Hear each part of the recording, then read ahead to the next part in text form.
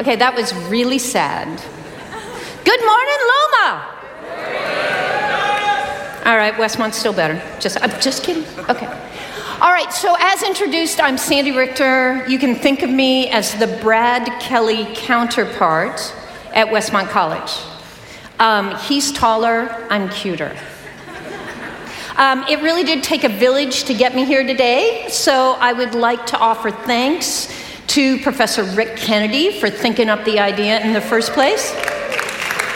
The Science and Theology Discussion Group. Cheer anyway, go for it. Chaplain Trujillo and his team for clearing the chapel schedule. Come on.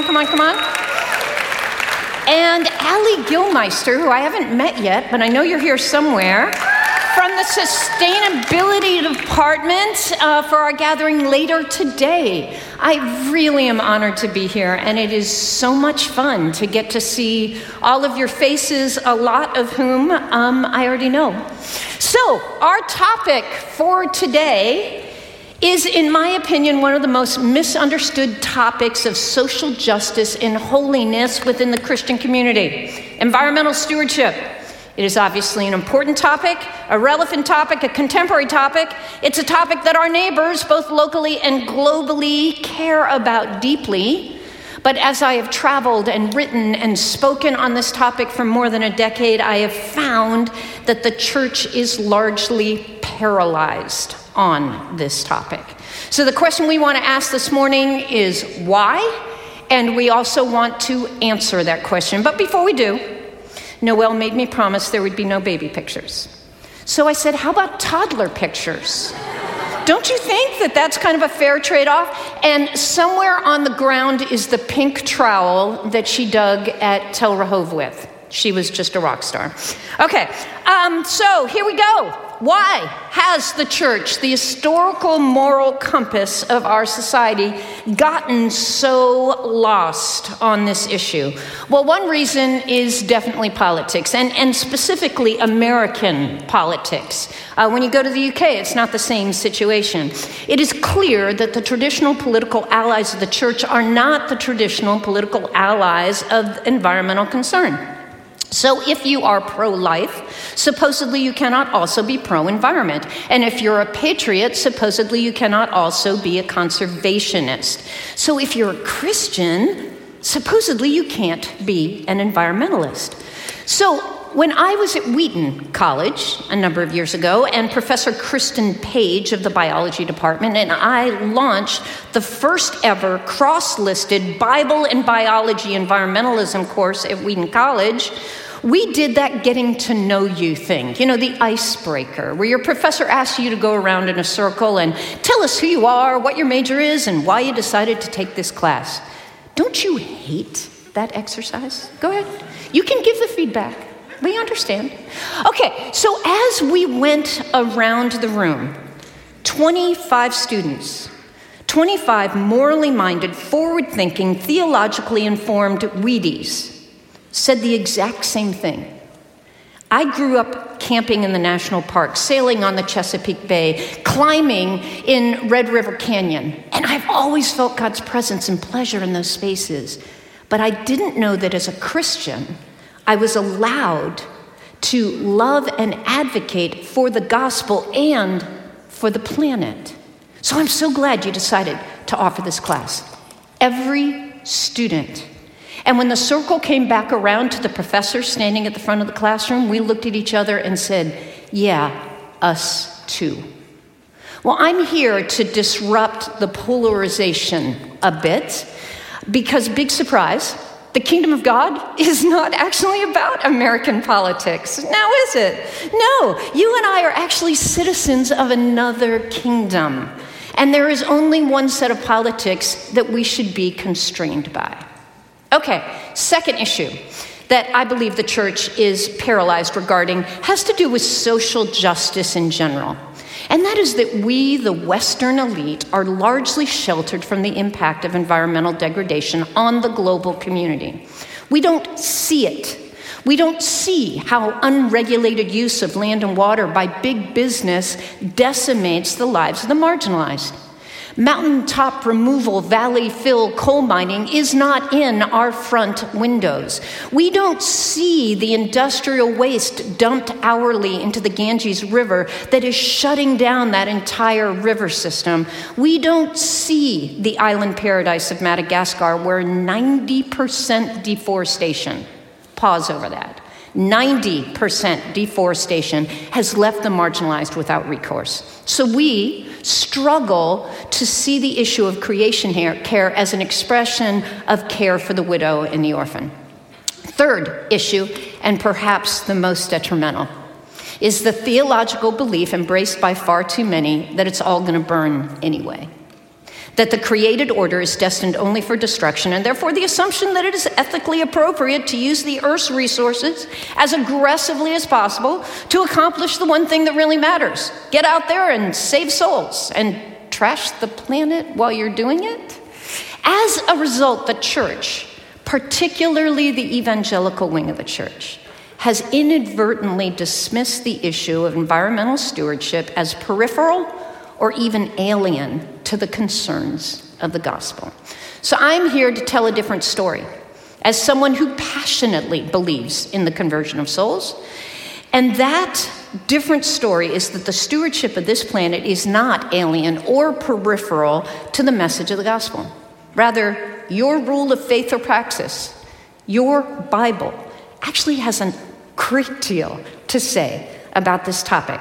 So let's begin at the beginning. Genesis chapter 1. Here God reveals his ideal plan for creation. The interdependence of the cosmos is laid out within a literary framework of a perfect week. You can see it, days 1 through 7. On the seventh day, God is enthroned above his creation. This communicates that the perfect balance of God's ideal design is dependent on the sovereignty of the Creator. Are we doing okay so far, Dr. Kelly? Okay, I didn't hear no. All right, and in this perfect 7-day structure, be interested in the fact that on the sixth day, a human steward is enthroned. Under the Creator, but over the creation. This is on purpose. This is all about who's in charge. So then God said, let us make humanity in our image according to our likeness, and let them rule. I am one of those rare environmentalists who is not afraid of the dominion speak in the Old Testament, because we rule as we've been ruled. The point, whereas the outworking of God's ideal design is dependent on the sovereignty of the Creator, so too it is dependent on the obedience of the Creator's stewards, that would be us, who are commissioned to facilitate this plan by living our lives as a reflection of God's image. And what was the role of God's human stewards in this perfect plan? Well, Genesis 2:15 specifies, then Yahweh Elohim took the human and placed him, installed him into the Garden of Eden to tend it, la'ovdah, and to defend it, lashomra. The message is very clear. The garden belongs to God, but humanity was given the privilege to rule and the responsibility to care for this garden under the sovereignty of their divine Lord. This was the ideal plan. A world in which humanity would succeed in constructing human civilization by directing and harnessing the amazing resources of this planet under the wise direction of their Creator. Here, there would always be enough. Pause over that. Here, progress would not require pollution. Here, expansion would not demand extinction. The privilege of the strong would not result in the deprivation of the weak. But we all know the story. Humanity rejected this perfect plan. We've got a better plan, thanks so much. And because of the authority of their God-given position within creation, our choice sent the entire cosmos into disarray. That perfect 7-day structure flipped upside down. Because of humanity, even creation was subjected to futility, literally to frustration, quote, unable to attain the purpose for which it was created. That's Romans 8, verse 20. Now, you and I, we regularly and readily recognize the results of Adam's choice when it comes to human relationships. No one has to tell us that violence, poverty, greed, unbelief are not the way things were supposed to be. And we readily recognize that as the redeemed community, we're supposed to stand boldly with the opposition. Yeah? We are supposed to stand against those societal norms. We know that. But rarely, it seems, do we reflect upon the impact of our rebellion on the garden. And rarely do we consider how the reality of redemption in our lives should be redirecting our attitude toward the same. So let's press on and consider Israel. Israel is really important because she stands as the first model of God's relationship with a landed people of God, a landed citizenry in a fallen world. So, like Adam and Eve, Israel was gifted with a good land, the land that the Lord, the God of your ancestors, is giving you. But also, like Adam and Eve, God makes it perfectly clear that the promised land will never truly be theirs. In fact, the regular message of the Old Testament is that if Israel manages to keep the covenant, then the land of Israel will remain within their possession. But the land does not belong to them. It belongs to Yahweh. And if they fail to steward it properly, they will lose the land, which we all know they did. We call that the exile. Yeah? That loss of the land is a demonstration of God's continuing sovereignty over the land. Now, within this covenant structure, even the produce of the land actually belongs to Yahweh. So Israel's commanded to reserve a portion of every harvest for the marginalized. So we read in Leviticus 23, when you reap the harvest of your land, you will not reap the corners of your field. The remnant of the harvest you will not gather, but you will leave what remains for the needy and the immigrant. Why? Because I'm Yahweh, your God. Don't ask again. If we had a week together, I could tell you all about the marginalized in Israel, who they were, how they got in the margins in the first place, and we could compare their need to that of those in eastern Kentucky, for example, who are being driven from their land and impoverished and poisoned by big business, who's getting rich off of mountaintop removal, valley fill, coal mining, or the family farmers of Punjab, India, who have been wiped out by the ill-gotten gains of the Green Revolution, commonly known as industrial agriculture, or the humble citizens of Madagascar, whose world used to look like this, now looks like this, and that can be quantified like this. But I don't have a week. So let me say that because human sin and its repercussions haven't changed much in the last 3,000 years, our Creator actually made provision for the long-term productivity of his land, in part to protect the voiceless. And he made it very clear that I and you need to limit my access to the resources of this planet to make sure that the marginalized have what they need. So God commands in the book of Exodus, you will plant your land for 6 years and you'll gather in the harvest. But on the 7th year, you'll let it rest and lie fallow, so that the needy among you may eat. And whatever they leave, the wild animals may eat. Do the same with your vineyard and your olive grove. We know this as the Sabbath ordinance. In agricultural speak, this is allowing a field to lie fallow, unsown, no product for an entire growing season. Why? So that the soil might replenish itself. And so that the pests that have moved in around your barley crop will move on to somebody else's field and their eggs will perish. Now, we know that Israel was tempted to ignore this law in their quest for personal and economic security.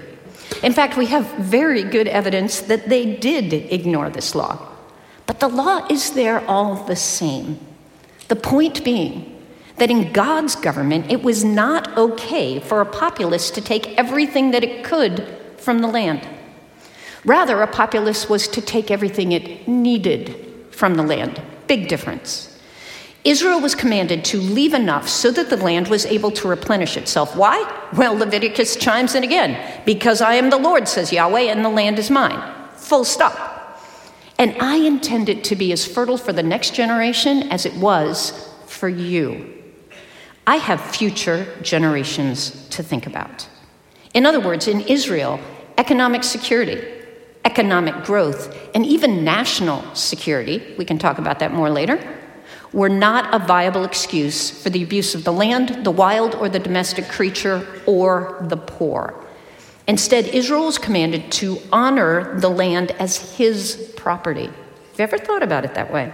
Even when it cut into short-term profits. And in so doing, God gave Israel his oath that he would take care of them. What does this Sabbath ordinance teach us? Limited productivity. Limited consumption, restraint as regards the use of resources. Guys, that is a very un-American ideal, and I challenge you to be cross-cultural, counter-cultural. Okay, so what are the creatures that Yahweh entrusted to Adam? Psalm 104 tells us that God rejoices in the beauty and the balance of his creation, that he's designed this planet so that his wild creatures will have the food, the water, the habitat they need, not only to survive, but to prosper. He is the one who sends forth the springs into the wadis. Between the mountains they flow. Why? To give drink to each of his wild creatures. It is Yahweh who sent out the wild donkey free, that makes the eagle nest in the high country. That's the book of Job. But as any environmentalist would tell us, the single greatest cause of wild animal extinction is the reckless destruction of habitat. And we in America are presently devouring 2 million acres a year. 2 million acres a year in the noble quest for urban sprawl, and experiencing a species extinction rate of 1,000 times the historical ratio. We're not doing real well with this. Tropical rainforest on this planet, 80,000 acres a day. Right here, 75 to 85% of Southern Californian historical wetlands are gone. Have you heard of La Cienega Boulevard in Los Angeles? Do you know that that was once the La Cienega Wetland Complex? 7,000 acres of wetlands that used to lie between Hollywood and Inglewood. We paved it. Guys, the fact that God designed the wild animals' habitat so that they could survive and flourish should matter to us. Take a look at Deuteronomy 22. If you happen upon a bird's nest along the way in any tree or on the ground with young ones or eggs, and the mother is sitting on the young one or the eggs, you shall not take the mother with the young. Now, this is before the domestication of the chicken. This is the only way you get scrambled eggs. Okay. You shall certainly let the mother go, but the young you may take for yourself in order that it may be well with you and that you may prolong your days. Guys, this is well before the Industrial Revolution, the discovery of the New World, gunpowder, or plastic. This is Deuteronomy, ancient Israel's constitution and bylaws. And here Israel is being instructed that if they kill off the wild creatures without a thought to their ability to replenish themselves, it will not be well with them in the land. I think the same might apply to us. What about the domestic beasts? Well, the Sabbath ordinance shows up again, requiring a Sabbath rest for Israel's livestock. Deuteronomy 25:4 commands, do not muzzle the ox while he threshes the grain. And you thought Paul thought that up. Yeah, when he was talking about paying pastors. No, it actually comes out of my book, Deuteronomy. What you might not know is the role of the ox in ancient Israel's economy. These are working animals. You don't eat them. They are way too expensive for that. Oxen, bovines, cattle, whatever you want to call them, these creatures supported their masters by plowing and harvesting the fields and then threshing the grain that came in from the fields. Now, in Israel's world, grain was the backbone of the food supply, and this was a subsistence economy, meaning that everyone was just barely making it. Now, there's this Israeli archaeologist, his name is Baruch Rosen. I think he has a few issues with OCD. because he has actually figured out how many calories the average Israelite village needed to survive. That involves measuring every grain silo, every storage container, every agricultural field, but he's done it. And what he's figured out is that the average village in Israel experienced an annual shortfall of 15 million calories a year. So when you crunch the numbers, this translates into an annual 60-day hunger season. You sociologists, anthropologists, you know what a hunger season is. That time between when last year's harvest runs out and next year's harvest comes in. It's the hunger season. 60 days, every family, every year. And yet Deuteronomy commands this farmer, the hungry farmer, not to muzzle his ox while he threshes the grain. There's an article I published a number of years ago. I worked with a couple of zooarchaeologists and a third-generation West Texas ranching family. Let's hear it for West Texas. Woo, woo, woo. Yeah, a little bit? Okay. To figure out the historical weight of a working bovine and how much grain they could consume without foundering. That means getting sick. The answer was 5 to 7 quarts of grain, as threshing could take several days. That's 21 quarts of grain. In other words, in an economy where every kilo counted, God commands the Israelite farmer to allow his beast the chance to enjoy his life and work, to eat freely during the harvest, even though the comfort of his beast would cut into that family's essential food supply. How would this Deuteronomic law reflect on the billions of animals that are currently serving us on America's factory farms? For those of you who don't know, factory farming is the practice of raising livestock in confinement at high stocking density, where the farm operates essentially as a factory whose end product is protein units. Confined animals burn fewer calories.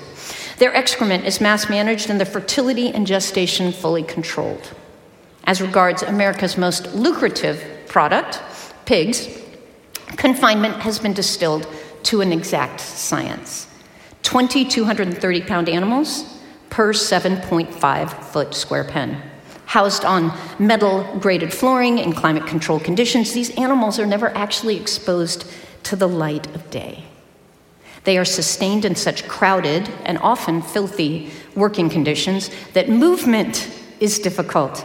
Natural behavior is impossible, and antibiotics are an essential part of their diet in order to control infection. Sows, typically a 500-pound animal, are separately housed. They live out their lives standing in 7-foot by 22-inch metal gestation crates, from which they are only released to give birth. Folks, 95% of the meat that comes to your grocery store comes from a factory farm. The farrowing crates in which these pigs are transferred to allow for birth an additional 18 inches. These sows are artificially inseminated to deliver an average of 8 litters, litters inflated beyond their natural carrying capacity by fertility drugs.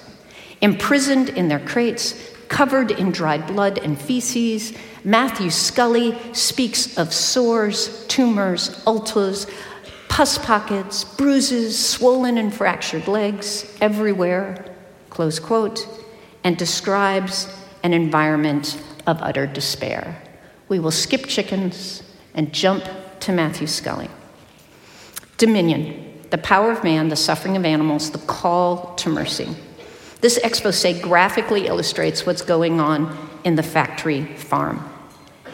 And it also graphically illustrates what's happening to the family farmer as a result of the factory farm.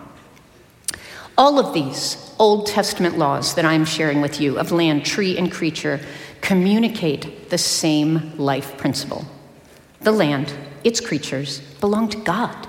They don't belong to us. And he expects his people to care for them.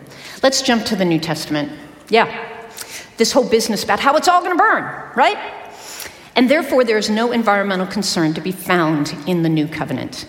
Or worse, that the New Testament is actually opposed to the distraction of environmental concern. Doesn't 2 Peter 3:10 say that the heavens will pass away with a roar and the elements will be destroyed with intense heat and the earth and its works will be burned up. And if the created order is bound only for destruction, then isn't it logical to use the earth's resources as aggressively as possible? The capitalists would say for the good of the economy. The evangelists would say to bring as many souls as possible into the kingdom. Well, if it were true that the created order was bound only for destruction, then maybe yes. But a host of New Testament scholars, Gunton, Beale, Witherington, Moo, and Moo the Younger, all concur that when the New Testament language is read according to its intended Old Testament language, these images in Peter and Thessalonians are simply the standard Old Testament language of judgment, not annihilation. Transformation within continuity is what we're looking for. What kind of continuity? Well, according to Romans 8, verses 19 to 21, the continuity is a continuity of resurrection. You heard about this last week. For creation waits eagerly, longing for the revealing of the sons of God.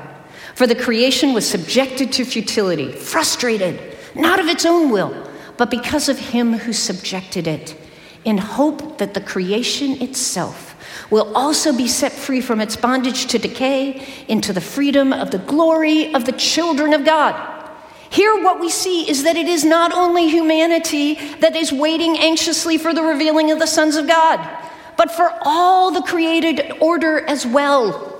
The message here is that with the return of the last Adam, that's Jesus, creation itself will finally be freed from the chaos of Adam's rebellion. The curse will be lifted, the cosmos liberated, and God's ideal design for creation, as detailed in Genesis 1 and described again in Revelation 21, this proper order of the 7 days will be restored. Guys, this is where we're headed. And this planet around us is going to be resurrected right along with us. So here's the deal, team. Our job as the redeemed community is to live our lives as an expression of the good and perfect will of our God. Our job is to be conformed to his image, not try to change him into ours. Our job is to reflect the will of another kingdom in every step we take. What is God's will for creation? Yahweh Elohim took the human and put him into the Garden of Eden to tend it and to protect it. So should a Christian be an environmentalist?